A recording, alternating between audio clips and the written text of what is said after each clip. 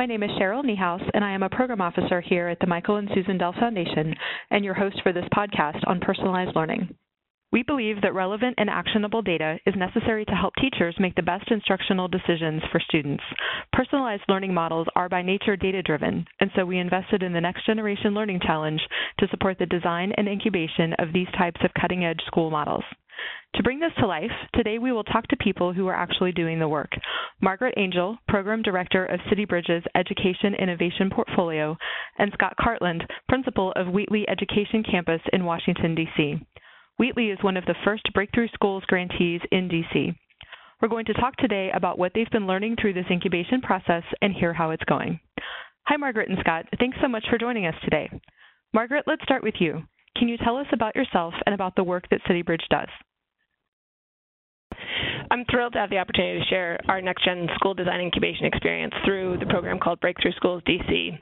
But a little bit more on who we are and the background of how we got here. CityBridge is a family foundation in Washington, D.C., and we focus exclusively on K-12 education in the district. And we really come at this more as a venture philanthropy shop than a traditional family foundation, in that we look for the best ideas out there in education and try and bring them to bear in DC. And so when we think about what we're trying to do, we're really trying to build a system of great schools in the district. We work across the traditional district schools and charter schools. And we're really working to replicate high-performing schools and turn around lower-performing schools through our philanthropic work. So in terms of my background, I came from district administration. I was most recently, before this, the Director of Secondary School Transformation at DC Public Schools. And as you can imagine, that's a pretty tough nut to crack. And I came away from my district experience really hoping and believing that there was another way at this.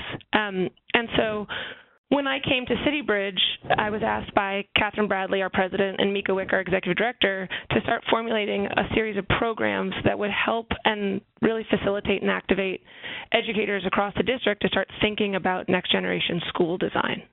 The program we're going to talk about today is called Breakthrough Schools DC, and it's a challenge that encourages the development of personalized learning models so that schools are able to go beyond just adequately serving diverse student populations.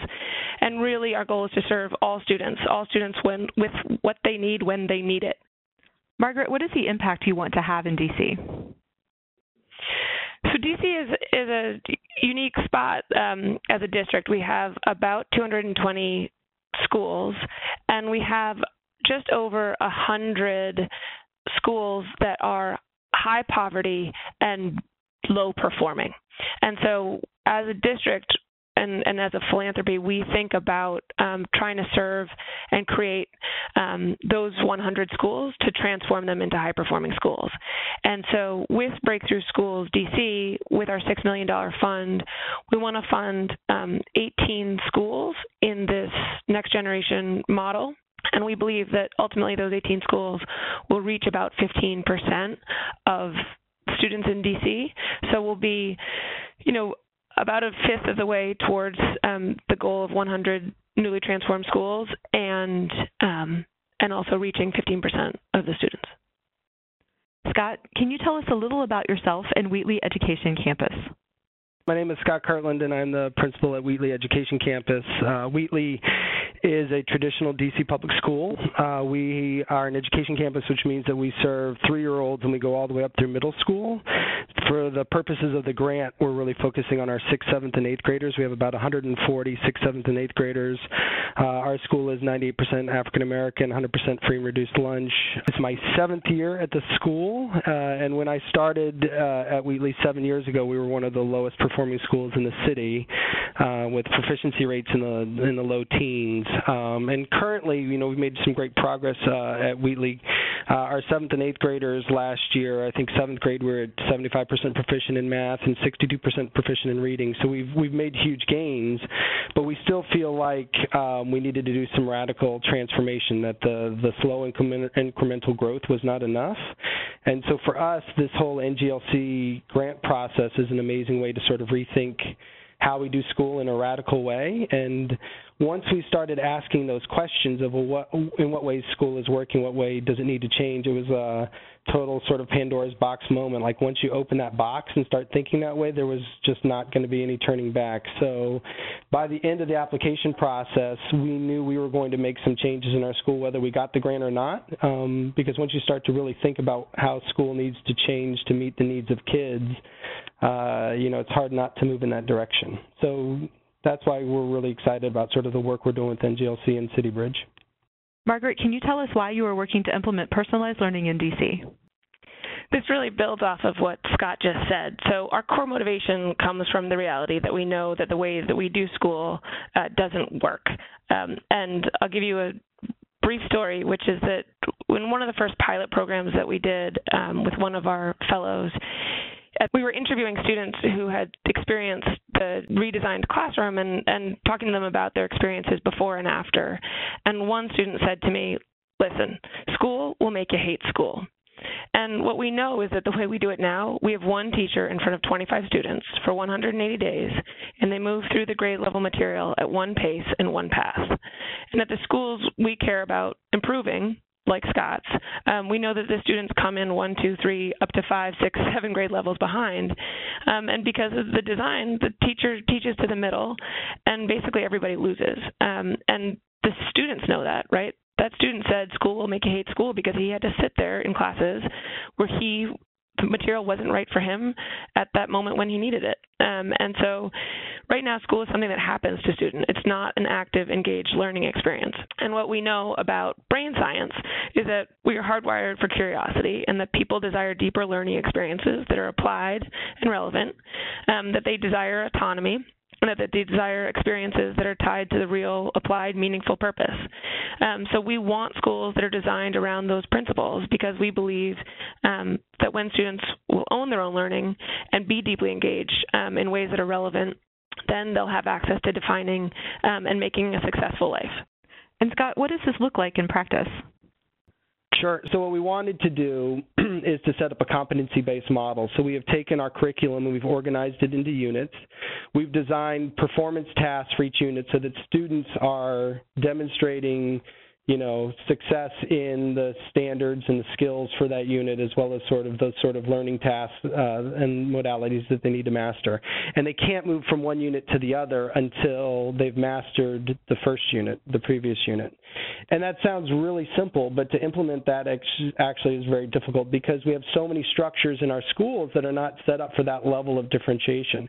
I mean, think about what a typical middle school is like. You have a schedule. You go to see these teachers. Like Margaret was saying, you've got one teacher, 25 kids, and they got to just keep moving along. And so we've created some flexibility within our scheduling to allow students some free time to work on material that we've already presented. So we're doing some direct instruction. Our kids still need that, but then we're also providing them with some flexibility of time so that they can continue to work on the performance tasks that they need. We also have to then rethink about how we use our staff members. So, it's not always teachers just instructing new material. We have teachers that do some remediation, do some coaching, and we're really using a lot of technology in order to enable this work.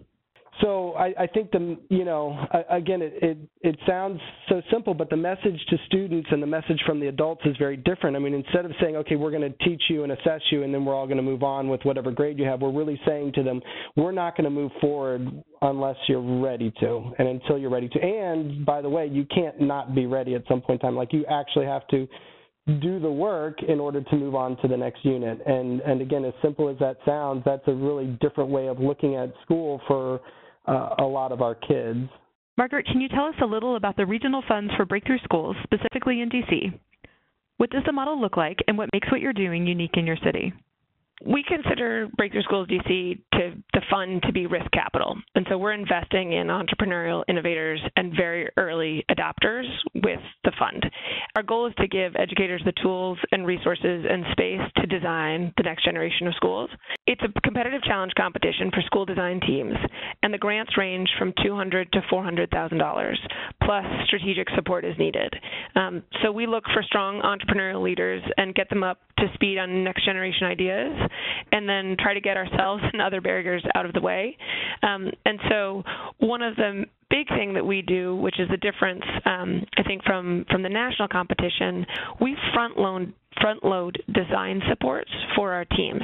So in the months leading up to an application deadline, we run a series of design workshops. The first phase of them we call our Learn sessions, where they're topical workshops in the evenings.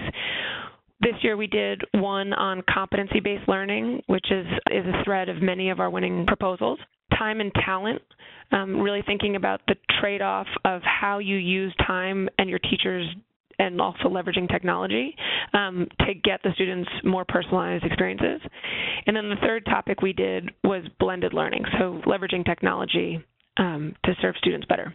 So we run Learn sessions, and then after those, we encourage school teams to get together. And once they have a team together, then they can move on to our Design Institutes. And the Design Institute this summer was a four-day sessions where we walked through a design process and had the teams walk pretty methodically through a process to get to a whole school design. And then they went back to their schools and they had another 6 weeks to refine that process and prepare their applications. Scott, is there anything that you would add to this? So I absolutely was blown away by the whole design process. I mean, it started with that very simple question of sort of what's not working, what is it that you need to change? And again, I mean, I've told a few principals before, like, those are just really dangerous questions. They sound so simple, but they really put you in places that you just, you know, again, because once you start thinking about what's not working, like, how can you not figure out a way to do it better? I think once we as a team had started to think that way, like, we were going to make changes in our school even if we didn't get the grant. It just became so clear that we needed to rethink some things. So my, you know, sort of my advice to principals in DC who are thinking about doing this, there's value just in going through the application process, even if you don't actually win the grant, because it really does make you rethink how you go about business.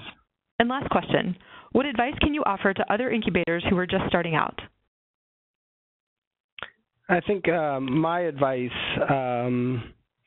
to principals in particular, as they think about doing this, is to really invest their staff in the planning process. I mean, again, I think I took it for granted, like, how important that whole planning process was. And again, I think CityBridge really did an exceptional job with 2 revolutions of making it a meaningful experience for us. And it's really hard to invest. So if you're already operating a school and you want to make a huge pivot, it's really hard to invest people in change because, I mean, for one, it's scary, and for 2, people are really busy in the here and now. And I mean, every teacher in their classroom is up to their, we work those folks really hard, and it's hard for them to think about how to do things differently. And if you're a successful teacher, like, why would you want to change, or why would you want to rethink how you do things? And so I think really investing folks pretty widely in that planning process is my biggest piece of advice, because, again, I think it's just sort of that time and space to think about how we can do schools differently is just really invaluable. That's great. And Margaret? First, the next generation design principles and ideas around personalized learning are deeply rooted in an understanding of what isn't working. What we found is that educators are hungry for them and they embrace them. And so when people approach us and say, well, how do you teach these? How do you share them? The reality is you got to do the basics, but don't worry about having to convince anyone. Scott got it in the first day of talking through these things. And then they became his ideas and his desires for his students. For making early bets, I would go with the hungriest educators because they're going to light the path for others. Second, I think, like all design and change management processes, educators need time, space, and a good process, and try to create that for your pipeline and for your grantees. And finally, I think one of the things that has helped us and guided us is embracing this as a risk-taking process. I don't want incremental approach to change in this area. I want our grantees to embrace their failures as much as their successes. We desperately need the growth mindset in school design, and so we try not to nitpick our grantees with arbitrary accountability. We give them the space and the time to do it. At the same time, given that, I expect and require a rigor in the design process, but then let your high flyers go. Thank you so much for joining us today. We look forward to hearing what comes next.